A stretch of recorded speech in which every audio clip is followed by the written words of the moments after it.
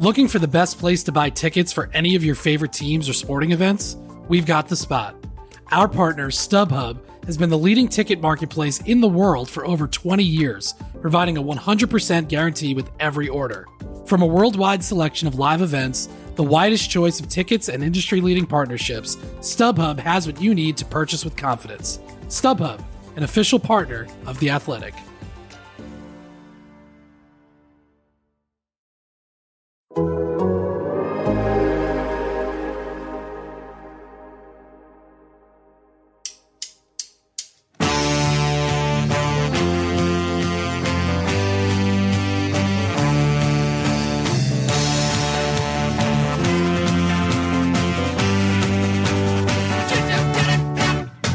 Welcome, everybody, to the Total Soccer Show. My name is Taylor Rockwell, and we've got a very full episode ahead of us. We've got a new sporting director. We've got MLS roster moves and results, U.S. Open Cup, CONCACAF Nations League, much, much more. Here with me to talk about those and other things are two friends. Up first, a man who is no longer in contention for the sporting director role at U.S. Soccer. It's David Goss. David, what do you think held you back from getting that gig? I'm assuming you made it into the final round of interviews, but what do you think really held you back from getting the gig on a permanent basis? I said mate as many times as I possibly could in the interview to establish my credentials. It feels like it didn't land. For me, it's not a pen, but I guess that's not true. So you tried to get the authentic Englishness in there, just still that also had the American accent behind it? It seemed like a fusion of the best of both worlds, you know?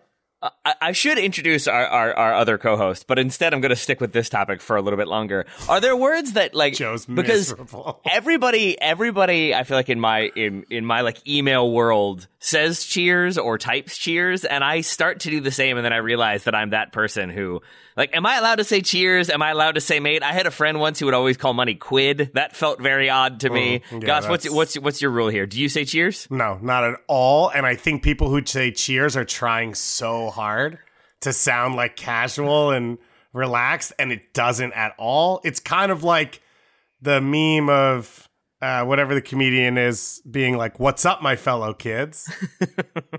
That would be Steve Buscemi. Yeah, and cheers for that I always reference. confuse his name at the last second with John Leguizamo, so I just stopped saying it. Steve Buscemi and John Leguizamo, the same person to David Goss. While we ruminate on that, we'll say hello to our other co-host, a man who remains in consideration for the USMNT head coaching gig, since it seems everyone is. It's Joe Lowry. Hi, Joe. First of all, I love everything that you guys just said. I agree with all of it. I was like largely gesticulating on my screen at positive feedback, negative feedback in different moments. I love it. Don't say cheers if you're an American. I'm sorry. Just don't do it. And definitely don't do the quid thing. That's not to gatekeep, but let's stay on the other side of that gate. The other thing is Taylor and David, thank you both for taking time to do this. Goss, congrats on the role. Taylor, congrats on the role. I have 9 distinct questions for each of you that I will now be going through in grave detail. This should be done in about an hour. Taylor, do you want to go first? Goss, who wants to go first? Are you referring to the press conference that you and I were both just in? I am. It felt like a decent segue, and it just is really how I feel. So Taylor and I were on the press conference with JT Batson, with Cindy Parlacone, and with the U.S. Soccer's new sporting director, Matt Crocker. And there were a lot of double or triple questions that were being asked, which I get. Like, you want to squeeze in as much as you can. I understand. Not trying to poke fun at anybody in particular. But, if you're going to ask a few questions, might as well shoot as many arrows as you can so that when you don't get anything back, you can at least say you tried. I agree. I will add, though, that I think in trying to do that, sometimes the interesting question then got glossed over. Like, yeah. I think our friend and yours, Paul Tenorio, asked 4 questions in one question, including, do you aim to have a head coach on the men's side in place for the Gold Cup? And that one did not get answered because I think 3 other ones were included. There were a lot of multi-part questions that then when you listen to them were not really multi-part as much as they were just 4 distinct questions. Joe, you got one in there, though, about the tactics that you wanted to see, or rather that you hoped, or that you wanted to just know what Matt Crocker was going to bring, what his expectations were for the tactics. Before we do that, Joe, do you feel like a big deal? Well, I think the line, yeah. So there's two lines. One is for Neil Bluth, who's the press officer for U.S. Soccer, to pronounce your name correctly, which did not happen. That's one. That was a flex because you just mispronounced his name right back. So shots across the bow. Great work. This is good stuff. The other line is if you're in the front half of questions being asked, then I think you've made it. And I was, I think, like second to last, third to last, something along those lines. But it was you, Bells, and Donald Wine were the three. So good company, I feel like. Saving the best for last, baby. But no, it was good, and we did learn some things right through this process. Taylor, you were taking notes diligently. I was trying to take notes diligently. We learned a little bit more about Crocker's views on the game, which is really what I was asking him about. A big part of the sporting director role is to sort of set the stylistic foundation, or to guide the program, the men's national team, the women's national team, the youth national teams, extended national teams, to guide all of those in a direction, right? And so I asked Crocker, essentially, you're like, what style do you want to play? Like how do you want U.S. soccer teams to play? He talked about wanting to control the ball in moments, to have players that are savvy enough to work their way out of pressure and to take the sting out of the game in moments, but also to press and to be aggressive and to play on the front foot. He talked about wanting to build on, in some ways at least, Greg Berhalter's style. And so even though there's a lot of buzzwords in press conferences like this, and there's not usually a lot we can take away, and I don't really think there's a lot we should take away from the 45 minutes that Taylor, you and I both watched earlier. But I do think it is notable that it doesn't seem like Crocker wants to throw the baby out with the bathwater. And Berhalter may or may not be back. He wouldn't comment specifically on Berhalter or Jesse Marsh's candidates. Talked about how that would be unprofessional, just now getting into the fold. But it seems like there will be some thread of continuity on the men's side from where we've been and to where we're going. Maybe that all gets chucked out the window and it is Jesse Marsh after all. But I was sort of encouraged by that from this morning. Gus, I was encouraged by some of what he said. I think I was frustrated also by the lack of transparency. We've had that from the beginning when the investigation is ongoing and we are pursuing candidates. We can't talk about the candidates, but we have many different options and we're excited to talk to them. Then we talked to them and there were some of them. Then there were fewer. Then there were three. Now there is only the one. And here he is, but we can't talk about specifics. I started to get bothered by that a little bit, but I think in talking before the show, it feels like you sort of hit the nail on the head with what our expectations of this role, what this position should be, which is basically not to see it as this overarching, he's going to control everything and make every major decision, but more so he's a person who is there for a couple different reasons, and if he does those things well, then we should be happy.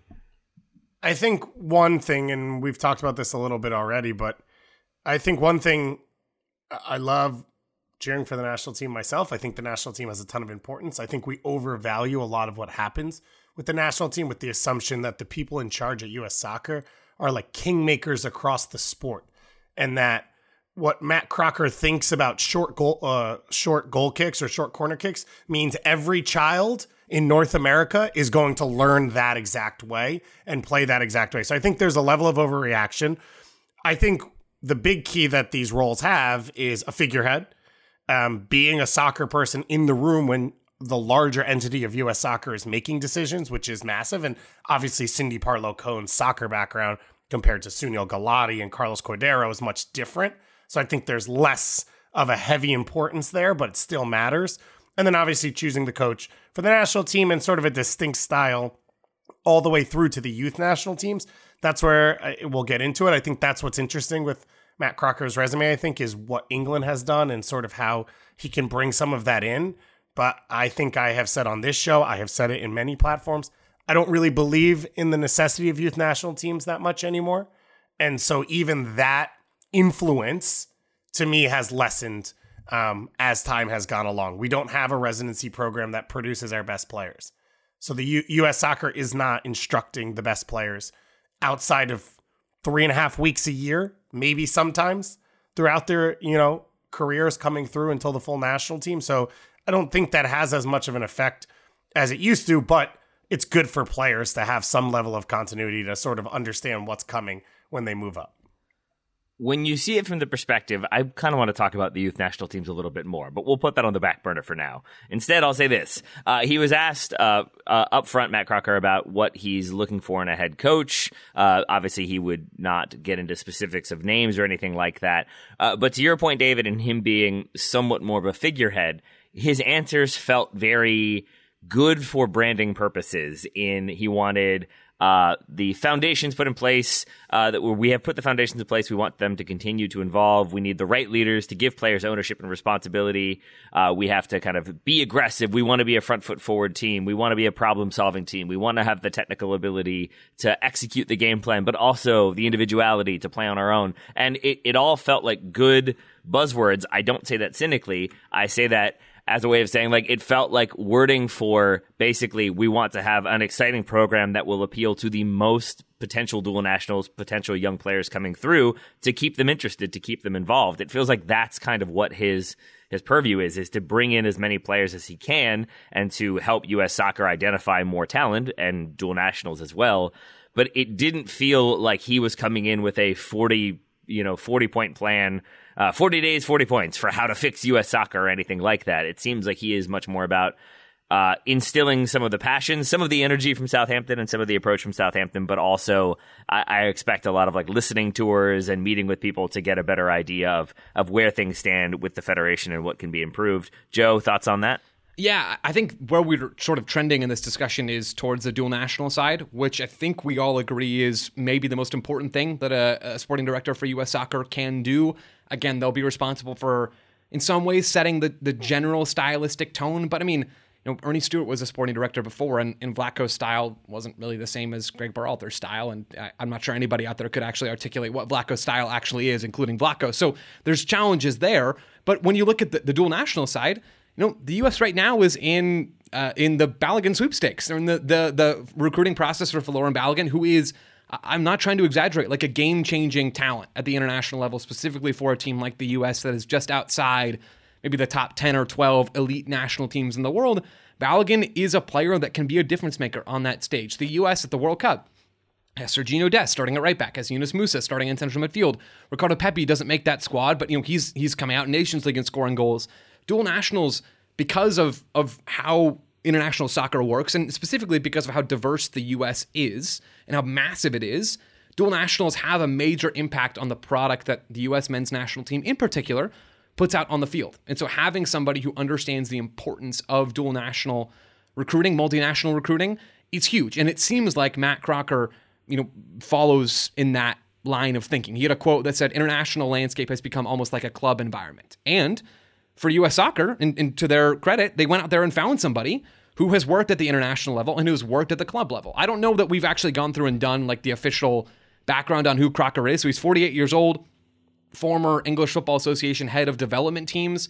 Talked about on the press conference how much he values player development and having some uniformity across a platform like this. He talked about that stuff. He's also currently in the role at Southampton of Director of Football Operations, and he'll be leaving that role at the end of the season and taking over full-time the sporting director role with the U.S.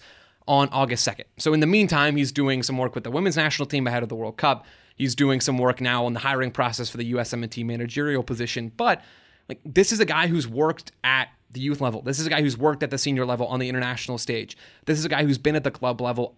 It seems to me like his experiences in those realms and his understanding of the importance of multinational recruiting, like all of that, his background, his experience, his pedigree, in general, even though I'm kind of lukewarm on the importance of this role going forward, there are important decisions for him to make, and there will be important moments in his tenure. I don't think you can really look at this hire and say this sucks. He's not qualified. It seems pretty clear to me that this is a strong hire. There's value in it being outside of the old boys club in my mind. And it seems like he's qualified and ready for the job. I'm glad we're having this conversation because I think it is making me slightly more positive. I will say why in a moment. First, David, your thoughts. No, I do think when you talk about youth or national team recruiting, I do think England is in a similar space in the U.S. where it is somewhat consistent, where there's a lot of national teams where this isn't a relevant conversation.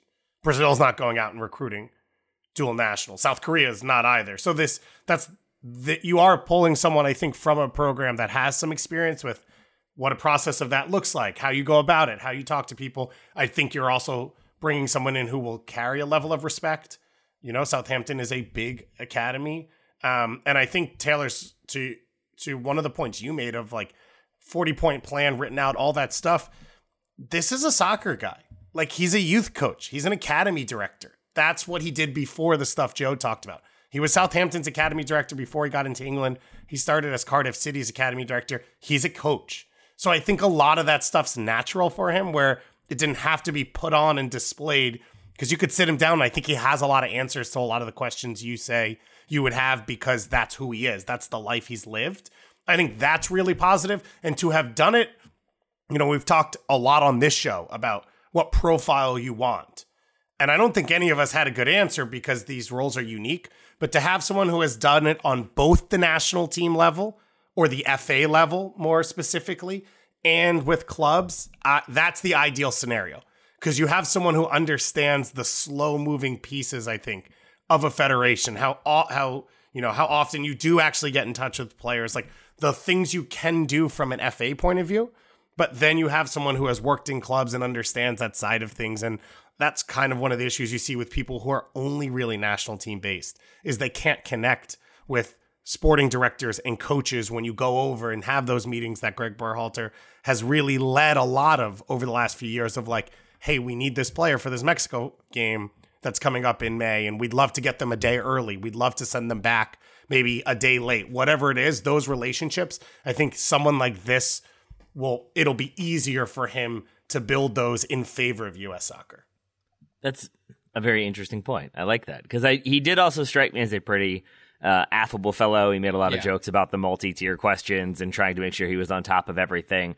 At the same time, did not come across to me the way some English folks have, as being very like, here's how we do it in England, you peasants. And I appreciate that there did seem to be a curiosity for the American style and for the American system, and for understanding it better, and for learning about different groups who haven't maybe been incorporated as much. He was asked specifically about like the Spanish-speaking population and bringing them more into the fold, and basically said, like, I don't know enough to talk about that, but it's an area that I'm excited to look into and learn more about. And again, that could just be the kind of PR speak, if you want to see it that way. But I think I'm choosing to see it more as a person who acknowledges their shortcomings, such as they are, but then is also showing you that they can speak well on the spot. They can sort of speak with passion and intensity, but also with intelligence about the sport. And then I think with the background that you two have already pointed out, has a background in talent identification, has a background in the bureaucracy of federations at the FA level, and we should emphasize on both the men's and women's sides. It did seem to me like he is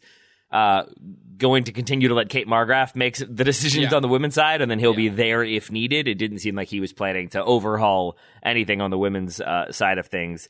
But the academy, like director roles, I think you're right there, David, that he's coming at it from a coaching perspective, and it just seems like there's a lot of boxes ticked, including that it's Southampton, who, yes, they're in the relegation zone, but also historically have been excellent at developing talent. I think when he was an academy manager at Southampton from 2006 to 2013, the players, they spotlighted him being involved in identifying or having some role in developing were Luke Shaw, Alex Oxlade-Chamberlain, Gareth Bale, and James Ward-Prowse. So good in that regard. It just seems like he ticks a lot of boxes that then he can come in and sort of be adaptable but be engaged, versus this is how we did it, this is how we're going to do it, this will work. I think anybody who came in saying, I have a plan to win the World Cup in 2026, I would say, great.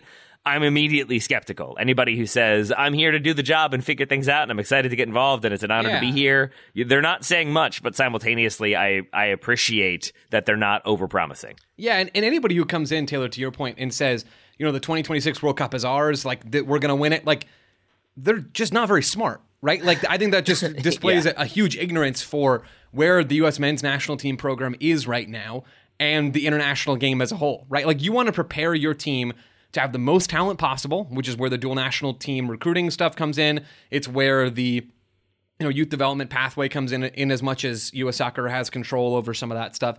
And you want to prepare them to play good soccer that is effective and will help your talent pool win games, right? That's your goal as a sporting director, to establish culture in addition to those things, and to be involved in those kinds of conversations. Again, like, I don't know that Matt Crocker is the guy. Actually, let me rephrase. I'm fairly confident that Matt Crocker is not going to single-handedly change the fortunes of the U.S. men's national team program and single-handedly propel the U.S. women's national team to success World Cup after World Cup.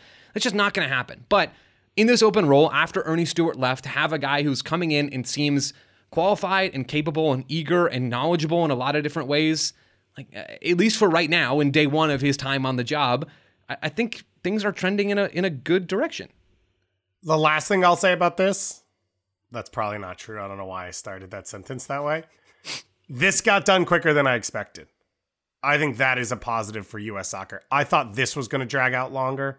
I don't know how long the coaching search will now drag out, but we had a conversation on this show a week or two ago, and I was like, felt like the spinning stuff around me of like this Anthony Hudson time warp of how long is this guy going to be the head decision maker on the men's side? How long is this going to last? And I had no idea that there was an end in sight. And so the coach, you said it, he's not going to 100% start until after the Southampton season. The coaching search might take a while, but this feels like a step in the right direction. And that to me is positive because as much as I want to say there's plenty of time, it is like 2026 is coming. Yeah. This was a late World Cup in 2022. It's not a full 4 years. Like stuff like that is starting to click down. Yeah. Joe said it, I think, briefly, but to say it one more time, he did begin the press conference by saying or confirming, I think City Parlo Cohn confirmed that his role begins on August 2nd, and then he clarified that he does have like special allowance from Southampton to help prepare the women's team for the World Cup in whatever capacity he can, and then to work on hiring a new men's coach. So it does seem like that's the thing. To New Zealand. Yeah, pretty much. That's it. But it does seem like he can kind of start doing some of the work. And I would assume he had an idea of the profile or style he was looking for when he interviewed. I doubt he just came in and said like, yeah, I'm excited to talk to some people and see what happens. And they were like, you are the guy. So I'm hoping there was a little bit more specificity to that interview. But we did get some of those buzzwords again. He wants the team to be fearless. He wants them to be confident. He wants them to have technical ability and intelligence to control the game. He wants defenders who can defend 1v1. Serginho Dest gets nervous. He can not rely on others for coverage, who can play high up the pitch in tight spaces, press high defensively, be very aggressive, not always have to look to the sidelines to make their decisions. So again, he described an energetic, exciting team that can play high-pressing soccer, but can also do the defensive side of things and can figure out an opponent. These are all very ideal things, I would say, but not very specific. And again, I say that is not necessarily a bad thing because so often with new GMs, new sporting directors, new managers, they make these declarative statements of we're going to redefine the way people understand American soccer, and then that becomes the thing that they are judged by for the next 4 years. And so I don't really begrudge him for not wanting to make any of those grandiose statements and then basically be like putting his head into the noose while saying the grandiose statement in his introductory press conference. But when he gets in the room with players or the coach, that's what they should say.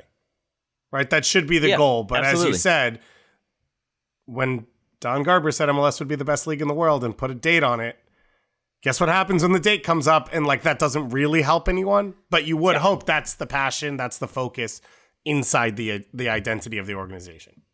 Can I just 2010, David? Project just 2010. Just one more thing for me. And this really is like my last thought, unless Taylor. It has to be because you said that to start the sentence. Deal. I'll make it happen. Matt Crocker is an elite name. Like saying Matt Crocker today several times has brought me actual joy. It's just a good name. Like I don't know much about this guy other than his credentials. I don't know him as a person. I just like the name, so I'm bought in. It's got Chris Traeger vibes. Matt Crocker, it does, Chris Traeger. A little bit, yeah. I mean, something being a croc doesn't have great like connotations, so there is also that potentiality. But for now, let's just hope that things go well. Let's hope we get a coaching hire. It's a national team. You throw everything in the crock pot. You come back in 18 months to 2 years, and it's a beautiful meal. I wouldn't say beautiful, but I would say delicious and edible meal. I don't know if anything cooked in a crock pot can ever be described as just throw a little beautiful. Greens on top. Yeah, exactly. There we go. All right, let's take a quick break. We'll get back to talking maybe less so U.S. Soccer sporting director, more so Major League Soccer roster moves. Just a second. This episode is brought to you by Michelob Ultra, the official beer sponsor of the NBA. Want to get closer to the game than ever before? Michelob Ultra Courtside is giving fans the chance to win exclusive NBA prizes and experiences like official gear, courtside seats to an NBA game, and more. Head over to MichelobUltra.com/courtside to learn more. Hey folks, this is Taylor from the Total Soccer Show, reminding you that we are inching ever closer to the start of the summer transfer window, which means there are teams that will buy and sell their players early, there are teams that will leave that business very late, and there are teams that will operate in between.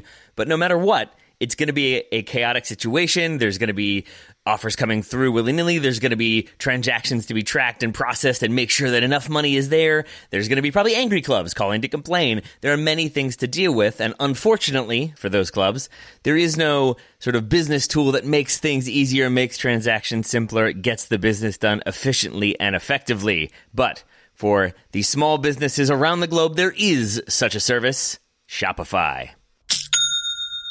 Shopify is the global commerce platform that helps you sell at every stage of your business, from the launch your online shop stage to the first real-life store stage, all the way to the did we just hit 1 million orders stage. Shopify is there to help you grow. Whether you're auctioning autographed apparel or selling sleek kits, Shopify helps you sell everywhere. From their all-in-one e-commerce platform to their in-person POS system, wherever and whatever you're selling, Shopify's got you covered. Shopify helps turn browsers into buyers with the internet's best converting checkout, up to 36% better compared to other leading commerce platforms. And you can sell more with less effort thanks to Shopify Magic, your AI-powered all-star. And I really appreciate that about Shopify. No matter how big you are, no matter how fast you want to grow, Shopify gives you everything you need to take control and take your business to the next level. Shopify powers 10% of all e-commerce in the United States, and Shopify's the global force behind Allbirds, Rothy's, Brooklinen, and millions of other entrepreneurs of every size across 175 countries. That's as many countries as will be selling players in the transfer window this summer. Plus, Shopify's extensive help resources are there to support your success every step of the way, because businesses that grow with Shopify. Sign up for a $1 per month trial period at shopify.com/TSS, all lowercase. Go to shopify.com/TSS now to grow your business no matter what stage you're in. Shopify.com/TSS. Welcome back to the Total Soccer Show. Joe Lowry, let's talk primary transfer window. First of all, why are they being so disrespectful to the other transfer window by labeling one primary? They really did the secondary transfer window dirty, didn't they? They really did, which it's not even really fair, because the secondary transfer window, at least after the season starts, is the big one. I guess the primary window technically opened like last year, and so teams have been making moves for a while. But yeah, secondary transfer window got sort of put in the bin on that one a little bit. Yeah, that closed. Okay, Gus, actually, can you explain this to me? Because I thought the window closed yesterday. Are we just hearing announcements, like official announcements, and all the paperwork has already been taken care of? What's going on here? Yeah, it just takes time sometimes when all of them happen at the end, and there's not really the forced issue like you have in the NBA and NFL of like you have to say it now. So for the most part, what you've seen is rumors that have come out because the teams have said it's done. And then either the paperwork takes more time, or sometimes the teams are planning announcements specifically if it's less the trades we saw, because there's not like huge names. Like a lot of times, like let's say Paul Arriola had gone to the LA Galaxy, they would want Paul Arriola to be there for a big announcement moment and stuff like that. So everything we're seeing has already happened. Right. Okay. There you go. Boom. Why is the primary window seen as the less exciting one? Is it mostly just because the secondary one is after the European season, so more players can move? Yes.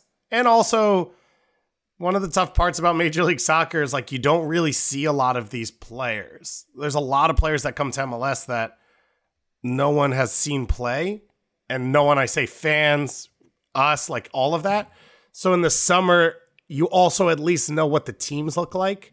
So it's sort of like, oh, DC has not had a left winger the last 2 weeks. They've looked poor. Here's a left winger. Where in the offseason, while it's exciting, all of it's more abstract. I think it's tougher to sort of put your finger on like, this is the move they needed. Speaking of DC United acquiring people, Joe Lowry, you I can't tell if you kicked a bit of like a beehive today with your tweet about what DC United did. Can you talk us through what they did and then what the response was that you saw?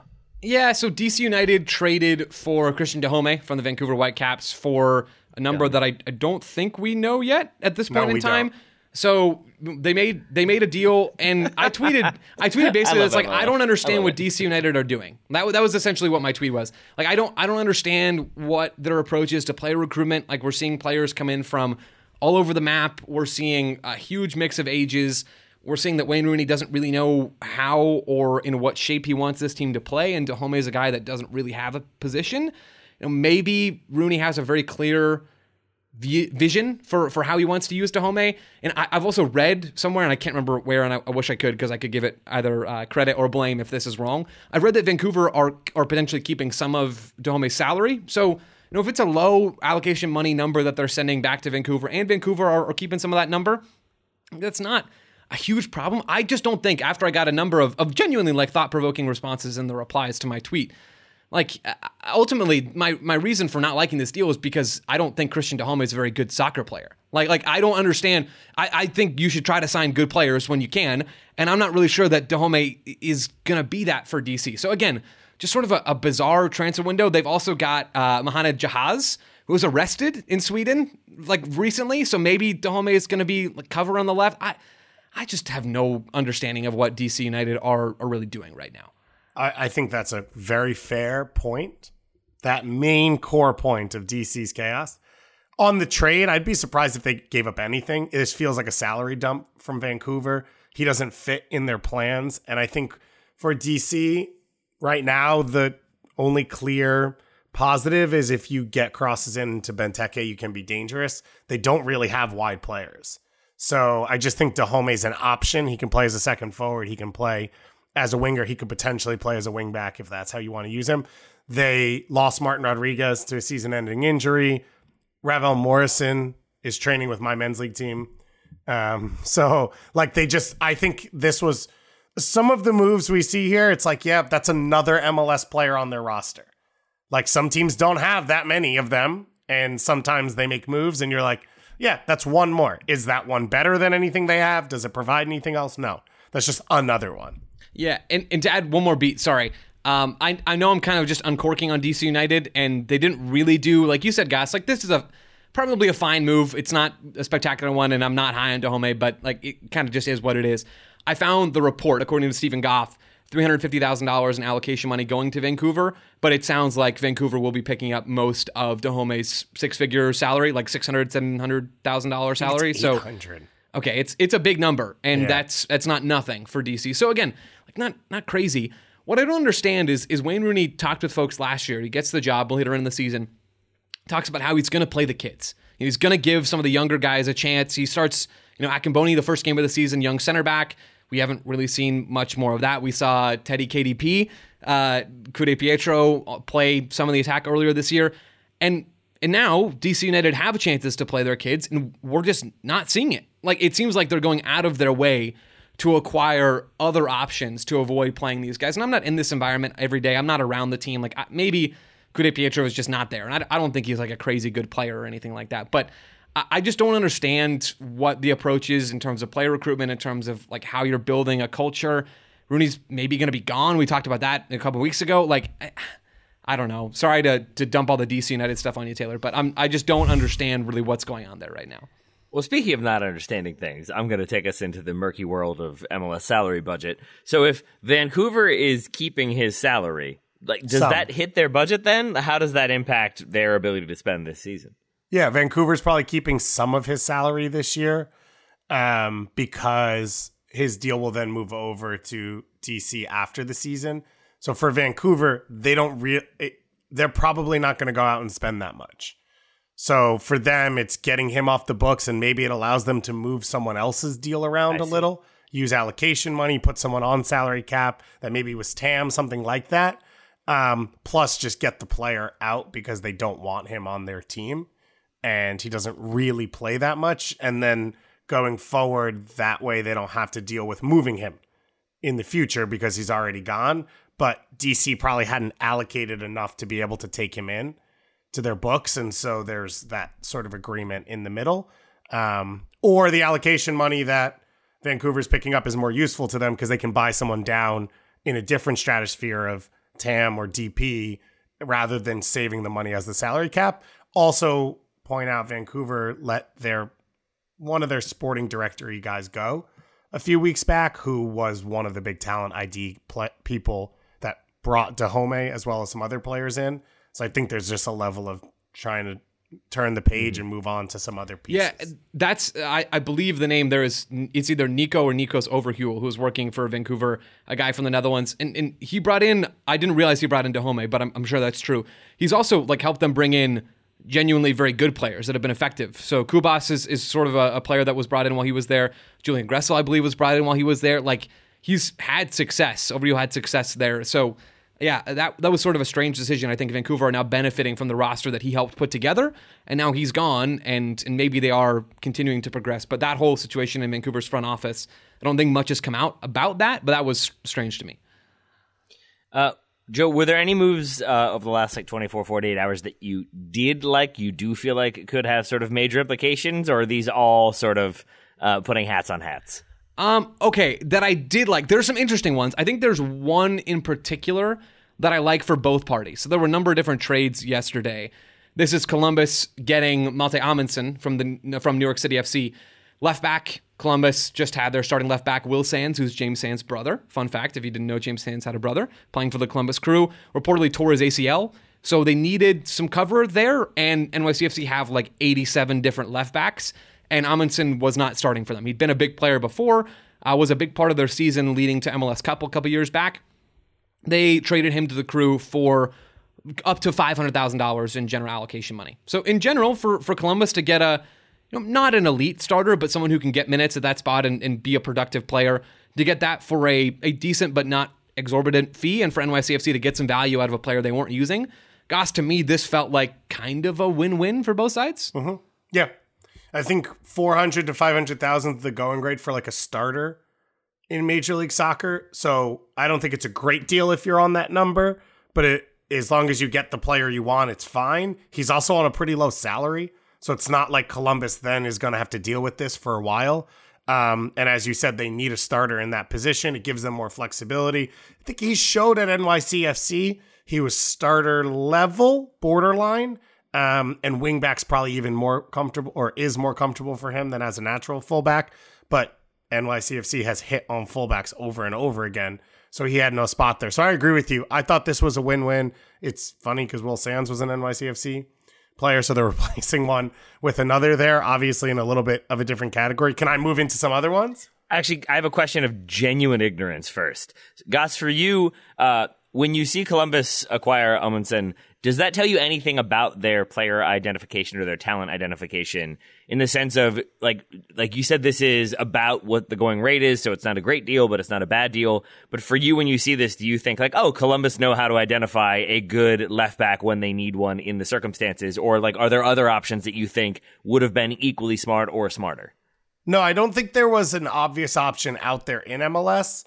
And I feel fairly comfortable in saying Columbus values MLS experience really highly. When you look at the moves they've made over the last 3 or 4 years, they bring in a lot of MLS veterans rather than going and getting a player from another league and seeing if they'll fit in. So the move makes sense for them of you're probably paying an extra 100,000 or so for a guy who has been in the league, understands the travel, understands what the fields are like all those little things we talk about. And Columbus will value that over everything. And there's not another obvious left back out there where you're this guy's a pure starter, and I can't believe he doesn't start on this team. Now you may talk about another move that you liked. Thank you for that. I thought Joe was going to go with Shinyashiki on this one. The Charlotte for trading him to RSL for Justin Meram. Justin Meram, obviously, towards the end of his career, I actually sort of think he will have a factor for Charlotte, because in limited minutes, he's still effective. He is a true wide player. That's a thing Charlotte has struck out on at DPs, U22, all that stuff. And then Shinyashiki is an interesting player. I thought we saw the best of him when he got to Charlotte last year. He doesn't really have a pure position, but he's a goal scorer, and he makes positive things happen in the right amount of minutes. I don't think you want to start this guy 29 times for a season, but when you look at RSL, you're looking at a team that's looking to be better than the sum of their parts. He's a half piece. If you match him up properly with an Anderson Julio and a Rubio Rubin and a young Andres Gomez, if you push the right buttons of when to play them versus who and their form and how to ride them, there's enough there to get enough production, I think, for RSL to make a playoff run, to be in the playoffs, to have confidence that they can beat teams, which they've done the last 2 years in the playoffs. And I thought this was a move that they needed to make. You needed to bring in a little bit more minutes in those attacking positions to take some pressure off the guys you had. Yeah, I like Shinyashiki as a player. I think he's a good player. I've heard that maybe he's on a bigger contract than what's in the MLSPA release. Well, he signed a new deal at the end of last year, so it won't be updated in the MLSPA. Right, so it should be pretty significantly higher than what it is now listed in the salary release. But, RSL don't spend a lot of money, right? They don't have a lot of big name players, so they can take the salary cap hit. I'm not saying that's always the best idea. You still want to be careful with how you're managing your roster, but I think straight up Shinya Shiki is a better player than Justin Miram. And so if you have the room and think that he can be that level of a difference maker for you at that salary cap hit, I think you make the move. I think maybe Miram is a slightly better fit for how Lattanzio wants to use his wingers. Can stay a little bit wider, can be a true width provider on probably the left side, could be on the right side as well. Shinya Shiki didn't seem like fit that role terribly well, was maybe more of a Swiderski backup than anything else. So yeah, I like this move. One other move that I think is large-ish in MLS at this point is Nashville trading CJ Sapong to Toronto FC. So Toronto sent them Lucas McNaughton, who's I think a pretty bad center back, but Gary Smith is the center back whisperer in some ways. So maybe that's fine. They sent McNaughton and $200,000 in allocation money to Nashville. Toronto then went out and traded for a center back from Miami, Mabika, for $200,000. So essentially they swapped center backs and tossed some allocation money to Miami, and also have CJ Sapong. Sapong hasn't scored a goal in a hot minute. He has not been prolific this year, but pretty much nobody is for Nashville outside of Hani Mukhtar. It seems to me, Gus, and I don't know how you feel about this, he's an upgrade on the other options that Toronto have up front. I mean, Iowa Kanola and Diomande have not been fit. We've seen a lot of different looks. We saw Insigne and Bernadeschi playing up top together for stretches of the most recent game, and that's not a great look. They need a reference point. And Sapong is very capable of being the third or fourth guy that you're looking for attacking production from, and in Toronto he will be. So it seems like they got everything on the salary cap side figured out, and they've sorted through that stuff. I don't know if this is the best long-term move, nor do I know all the details around Sapong's contract and the inner workings of these deals, but if you're looking at whether a team got better or not, I think Toronto's roster straight up did get a bit better from yesterday to today. I completely agree with you, and I think that's one of those moves you look at. And my understanding is Sapong's on a 1-year deal. They have an option for next year, so they're not tied to this longer if they don't want to be, where he's going to make Bernadeschi and Insigne better because neither of those guys are center forwards, and it just looked bad. They were in positions that made them worse last game, and why would you do that with the two most expensive players in your club's history who can be good at what they do? I also, historically, CJ Sapong scores goals when he arrives at a new team and in the last year of his contract. That is the CJ Sapong dossier. So TFC would seem to be hitting on both of those, which could be bingo at the end of this game for them. And I agree with you. And Diomande hasn't been fit, hasn't been helpful. Ayo's still an unknown if he ever is fit. And then to bring in Amy Mabika, just to throw it in at the end. Mabika started 14 games last year for Inter Miami, and they were the second half of the year, and they were one of the best defenses at the time. He's 6'6". He's gigantic. Not a great passer. Doesn't move super comfortably. But that is in saying they don't lose anything from getting rid of Lucas McNaughton and bringing him in. And so it really becomes $400,000 for CJ Sapong, which, as I said, I think is a fair going rate for a player of that quality, of that experience, if he can help your team legitimately. So a couple teams there helping themselves. The Galaxy helping themselves, reacquiring Mauricio Cuevas after failing to get Paul Arriola. Gus, what's the story with the pursuit of Arriola and then the reacquisition of Cuevas? I think the pursuit of Arriola is every good... I just put myself in a dangerous spot there. Well, maybe we'll give Will Kuntz credit on this. MLS teams are always asking about other MLS players. That's good. Sort of the way this works. Can I, as a person who doesn't always get the MLS insidery jokes, Joe, why did that crack you up so much? Goss was about to say every good MLS CSO is making these calls and then realized he was talking about the Galaxy, and so that put him in a compromised position, and he sort of had to walk back, and now is bringing Will Kuntz in. Anyway, cool. Continue. Just wanted to make sure that we made that really, really public. Yes, we're all on the same page now. But you should be asking about players. Paul Arriola is from the Southern California area. Spent 37 seconds in the Galaxy Academy. Obviously has moved to Dallas over the last year, so him and his family's a little bit more mobile right now. The question makes sense there. He's better than everyone on the LA Galaxy at any wide position, whatever you want to call it. I doubt it would be a wingback if he got there. That probably alone sets them back into a 4-3-3. So they asked the question, but Dallas gave up $2 million allocation for him, which is a record last year. So to get him means he either needs to walk in and say, I'm not going to play another game here, or LA Galaxy have to hit you over the head with a massive deal, which I don't know that they have the resources for. The context here being, after yesterday, the LA Galaxy cannot acquire a player from outside of Major League Soccer till the end of this season. So the secondary transfer window, the, ugly duckling of this whole thing that Taylor has established for us in the family dynamics of transfer windows in MLS, coming up, other MLS teams can go out and sign players from anywhere around the world. And because many of the leagues around the world are open at that point, it's actually easier. The Galaxy won't be able to do that. They can still acquire MLS players, but if you come to me and say, oh, we love this guy, I'd say, yeah, me too. Let's make that price 3 times because there's no other option for you. So the Galaxy were kind of up against it. The question makes sense. It was probably never going to happen. Mauricio Cuevas, though, is interesting because you do have a Galaxy team. This is now like the 3rd time in the last 7 years where they've brought someone new in, and that new person, I think, has said, why does our academy suck? What are we doing wrong? So we saw... why can't I remember the Dutch person's name who used to run the Galaxy for a little? Dennis Teclosa. We saw Dennis Teclosa come in and start firing people and do that. And then we saw after that Greg Vanney come in and start firing people and do that. And so I think this is an example of like Mauricio Cuevas should have always been on an LA Galaxy contract.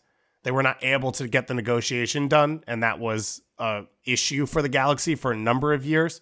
When you look at some of the young American players in Europe that are playing in the 2nd division, 3rd division, reserve teams that could have been with the Galaxy. Cuevas is one of those players. He is swap for Julian Araujo, who they sold to Barcelona. So it seems like this is coming back to him. And what I've heard is pieces around his camp have changed that maybe made the initial negotiation tough. He's not playing for Club Brugge. And I think they basically came back to the table and said, let's do this the way we should have done it. Let's do this the right way.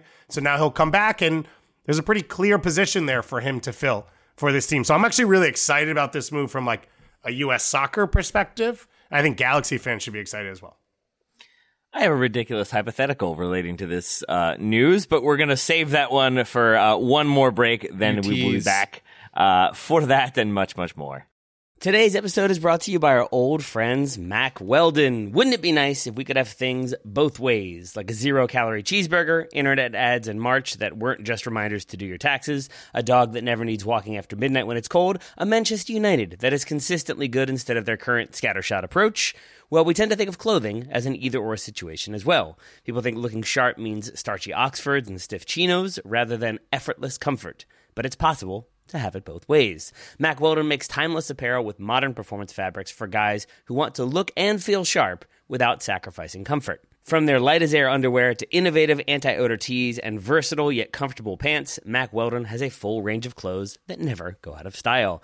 I got a few things recently, including a long-sleeve polo, which I love, maybe the most comfortable t-shirt, which I also love, and my new favorite sweatpants, the Ace sweatpant. It's exactly what I described above, comfort and versatile, but still stylish. It's the type of sweatpant I can wear to pick up my kids from daycare and not think, I'm now wearing sweatpants in public, the other parents will judge me. Now I just think, judge away, nerds, because you will never be this comfortable unless you're also wearing a pair, in which case, high five. Mack Weldon is not flashy. It's just classic, always in style, and made from the world's most comfortable performance materials. They're designed to fit both your style and the demands of modern life. So get timeless looks with modern comfort from Mack Weldon. Go to mackweldon.com and get 20% off your first order with promo code TSS. That's mackweldon.com, promo code TSS to get 20% off your first order. Thank you to Mack Weldon for sponsoring today's episode. This episode is brought to you by Michelob Ultra, the official beer sponsor of the NBA. Want to get closer to the game than ever before? Michelob Ultra Courtside is giving fans the chance to win exclusive NBA prizes and experiences like official gear, courtside seats to an NBA game, and more. Head over to michelobultra.com/courtside to learn more.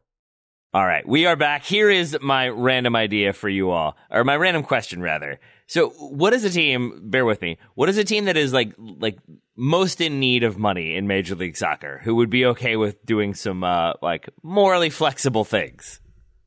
Toronto, potentially. I think their cap is pretty max, although they do have some flexibility with their roster and those high leverage spots. Scott, do you got anybody? That would be the big one that stands out. Maybe a Nashville just on a DP side because they don't have that much money and they spent it on Ake Loba and it hasn't worked. Maybe Austin is in that conversation as well. Pretty much struck out on all their big money signings.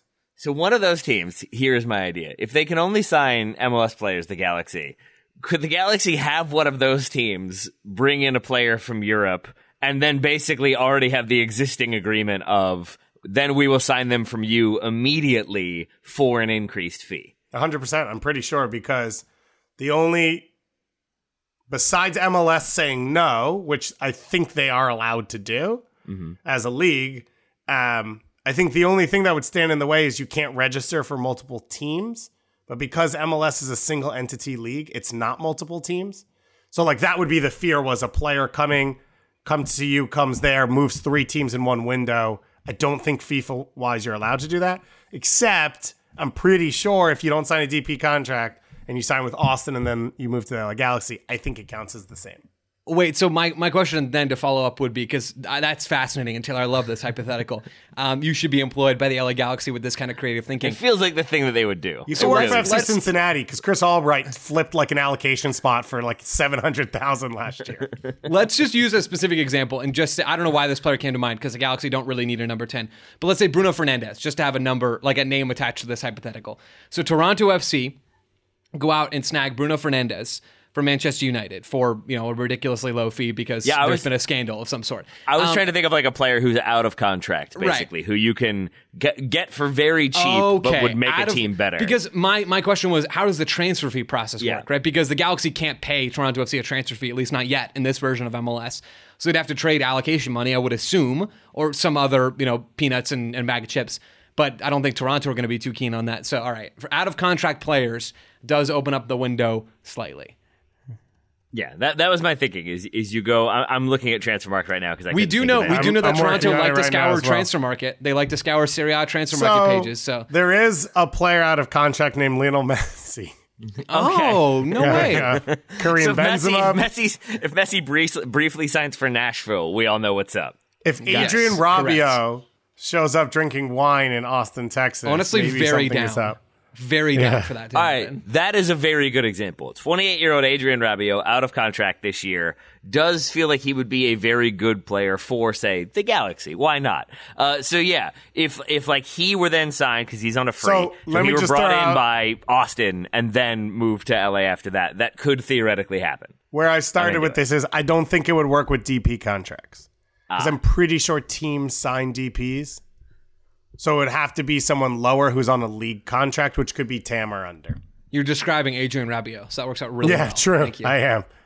See, people will get annoyed with MLS for these obscure rules. Yeah, this is where I think they just don't like to have fun. It's hilarious. They just don't like to have fun. Well, exactly. This is the funny part about when you talk to people who are really good at the rules in MLS, and you're like, man, don't you wish they were all gone and you could just be like doing whatever you want? And they're like, no. No, yeah. All of these people are idiots. I'm good at this. So like I'm playing the angles that none of these other people are, and it makes it easier. I think they wish there was more transparency so we knew that they were good at it. That seems to be the one takeaway I get from a lot of these executives who have done better is like, oh, I wish everyone knew that I just stole 100,000 allocation from this team because they made a mistake. But yeah. That's the world's most specific support group that I can think of is very good GMs who don't feel appreciated coming together to talk about the moves they pulled off and how great they were. That feels like something that does happen maybe drunkenly at MLS All-Star, and that's a conversation I would want to be a part of. Sadly, I don't think I probably will ever be invited.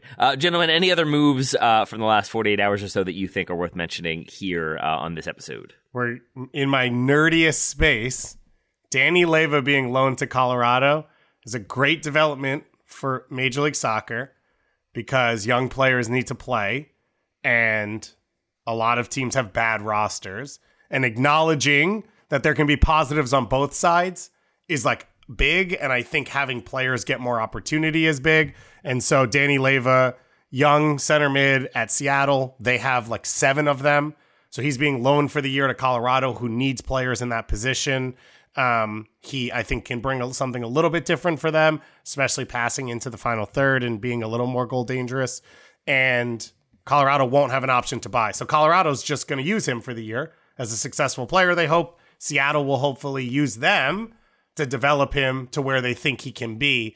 That's positive. Like, that's what we're here for. And a lot of the complaints around homegrown territories and all of this is getting in the way of any young player's development for their good, for the good of the sport in this region. You can talk national teams after that as well. And so I think this is a really exciting move in like a bigger picture. I also love Danny Leyva. I'm glad that you love Danny Leyva. Joe, any other moves for you?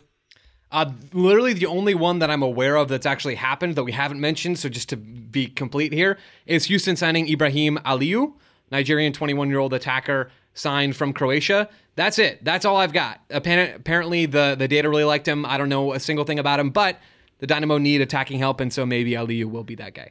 I'm well versed in this world, Joe. Whenever you say the player's name with a question mark on the end of it, you've told me what I need to know about your familiarity with that player. Correct. Well played. Man, that's a good spot from you, Taylor. In 6 weeks, when he has 5 goals, Joe's going to be like, this is why I came on the show originally and was so excited. I've occasionally had those moments where I am very confident that I predicted, like, this player's going to come big, and then I go back and listen, and I threw him in with, like, 5 other players very quickly without being very committal to it. But you know what? I mentioned it, so it counts. The list method, indeed. All right.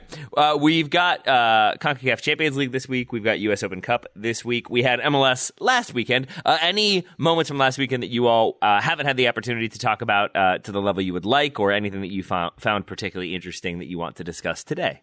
Yeah, one that we didn't touch on yesterday, I don't believe we touched on it anyway, is NYCFC's win over Dallas. And I know, Goss, you and the Extra Time folks talked some about this, but I think we're watching NYCFC round into the team we thought they would be. Now, excuse me, I thought we would see a striker brought into this group before the primary transfer window ended.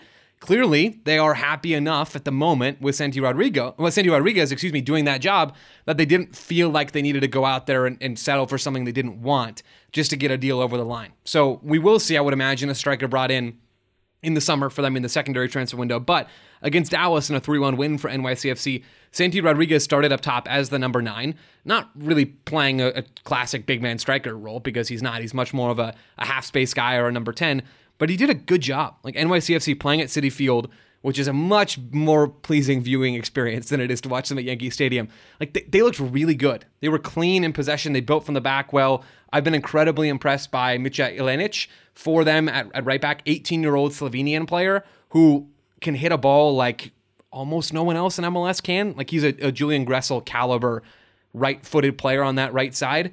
I've just been very impressed with how NYCFC have built this roster on the fly, bringing back Rodriguez, getting Sands back into the team. That's 2 high-level MLS starters. Getting Richie Ledesma back from PSV, like that's been huge for them as well. He starts in this game and plays 65 minutes and has looked very good for NYCFC. We're seeing this team evolve. We're seeing them become really what I thought they would be when we did our preseason previews. It was pretty predictable that they would round into form when they had the talent here, and that's exactly what's happening right now. Goss, for you, any thoughts on the weekend that was? I think I'm worried about Minnesota. It felt like they came out the gate strong and felt like they were maximizing who they were. Going to Seattle and losing isn't in itself an issue. What does that mean when you say maximizing who they were? Who were they?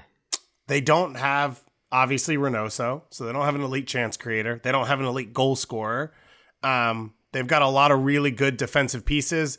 They have, I think, a midfield that can be interesting, and you have a lot of solid defenders who are clean on the ball, and so you're not going to create a ton of chances, but you can make the game be played the way you want it to. And they went to Dallas week 1. They went to St. Louis. They were able to sort of sit deep. They were able to create the chances that they want, and they were able to stifle other teams. But I think there's a limit to that. Unless you perfect it, there is a limit to how long you can sort of rely on that and need to be perfect in every game. And I think Minnesota's sort of bumping up against that. And if, they brought in Ginseng Bong, so they're hoping that helps a ton. I think it's hard for young players, attacking players, to carry teams.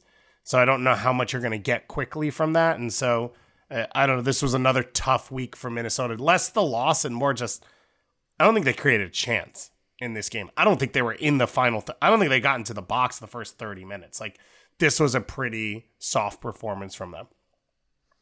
I am adding, they have a midfield that can be good to my list of things that you're telling me without actually telling me. Yeah. I feel like David Gass.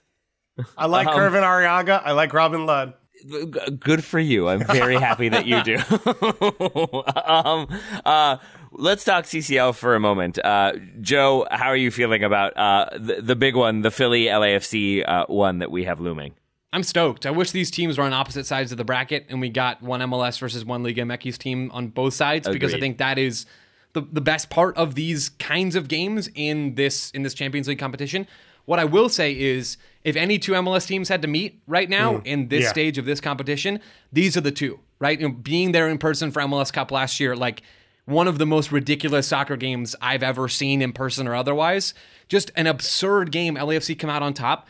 And Philly now are just starting to refine their form. They maybe don't have the same level of top tier quality that LAFC do, but they start the season hot, then they progress in CCL. Last weekend, they absolutely come out and dominate Toronto FC and score 4 goals. We talked a bit about that on yesterday's show.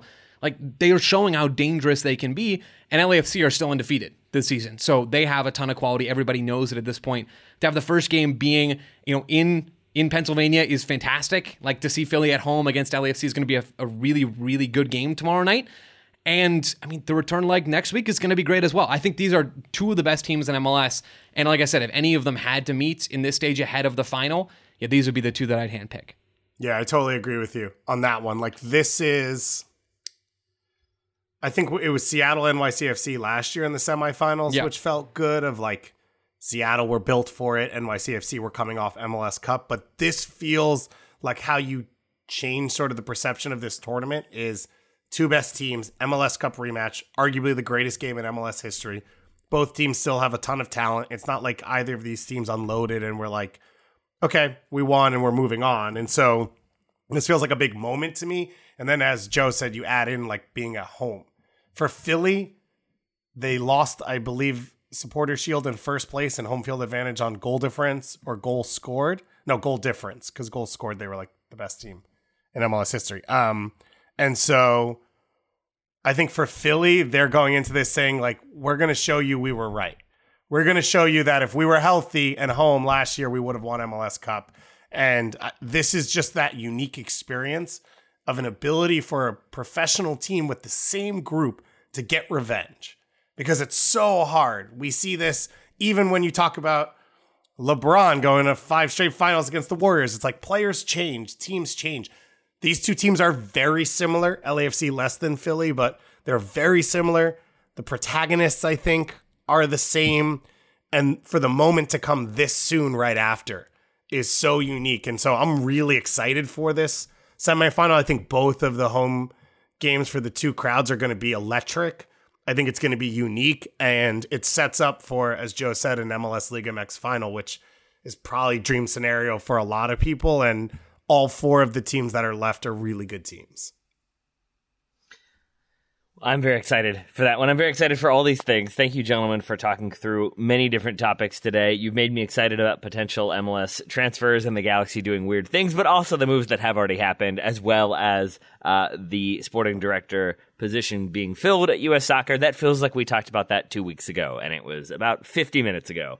So good stuff, fellas. Covered a lot of ground. David Goss, thank you. I'm sorry that the sporting director position did not work out, so you'll have to continue to slum it here on TSS. It's okay. I'm interviewing for the new general manager role at the New York Knicks, so I'll just take that. Oh boy. That one could be tough. That one could be tough. David, also, thank you for coming out. David, thank you for coming out and doing the live watch along with us. You did your best to keep Tom Bogert in line throughout. You added great value and great energy, but really just appreciate you supporting us and then going out for drinks afterwards and walking home through Times Square at 3 a.m. and resigning yourself to taking a photo. All very fun times for me. The key to that whole thing was that I left my credit card at the original bar, and the next day I had to tell my in-laws who were visiting that I had to go back to get the credit card that I'd left at 3 a.m. at a bar the night before. It sounded very professional. So, nailed it. Joe Lowry, always sounding professional, never forgetting a credit card anywhere. I'm going to say that you never have done that, ever. I misplace my things all the time. I lose track of my phone, of my wallet, of my keys. I lose a ton of stuff. I feel hold on. Go ahead. I'm not buying this. I feel like you lose track of stuff for like 5 seconds. Then you're like, oh, it's in the organized compartment where I left it. Of course it is. Like, what's the longest you've lost your phone? My phone is one that I find more quickly because you just have someone call it, which is pretty straightforward. I've lost my wallet for a more than 24-hour period. Okay, which I feel like is pretty solid. So that's pretty solid. That's close. It's a high number. It's not as high as it could be, but we're gonna come back stronger next time. I'm gonna be the one leaving my credit card at random bars in New York City, and you know what? I'm gonna get the shine. Joe, just to tell you how it really works out here in these streets, I lost my driver's license in my cell phone case one time to the point where I ordered a new ID. Nice. And then something happened to my phone, aka I broke it, and I took the case off for the first time in 5 months, and my driver's license fell out. Attaboy. That's the way this works. Congrats. Yeah, you played the trump card. This is the way, the chaotic way, here on the Total Soccer Show. Gentlemen, thank you again for taking the time. Listeners, thank you all for hanging out with us today. Always a good time, always a good chat. I look forward to doing it again with you two next week. Joe will be back tomorrow with Graham and Ryan to do some listener question answering. For now, thanks again for listening. Talk to you very soon.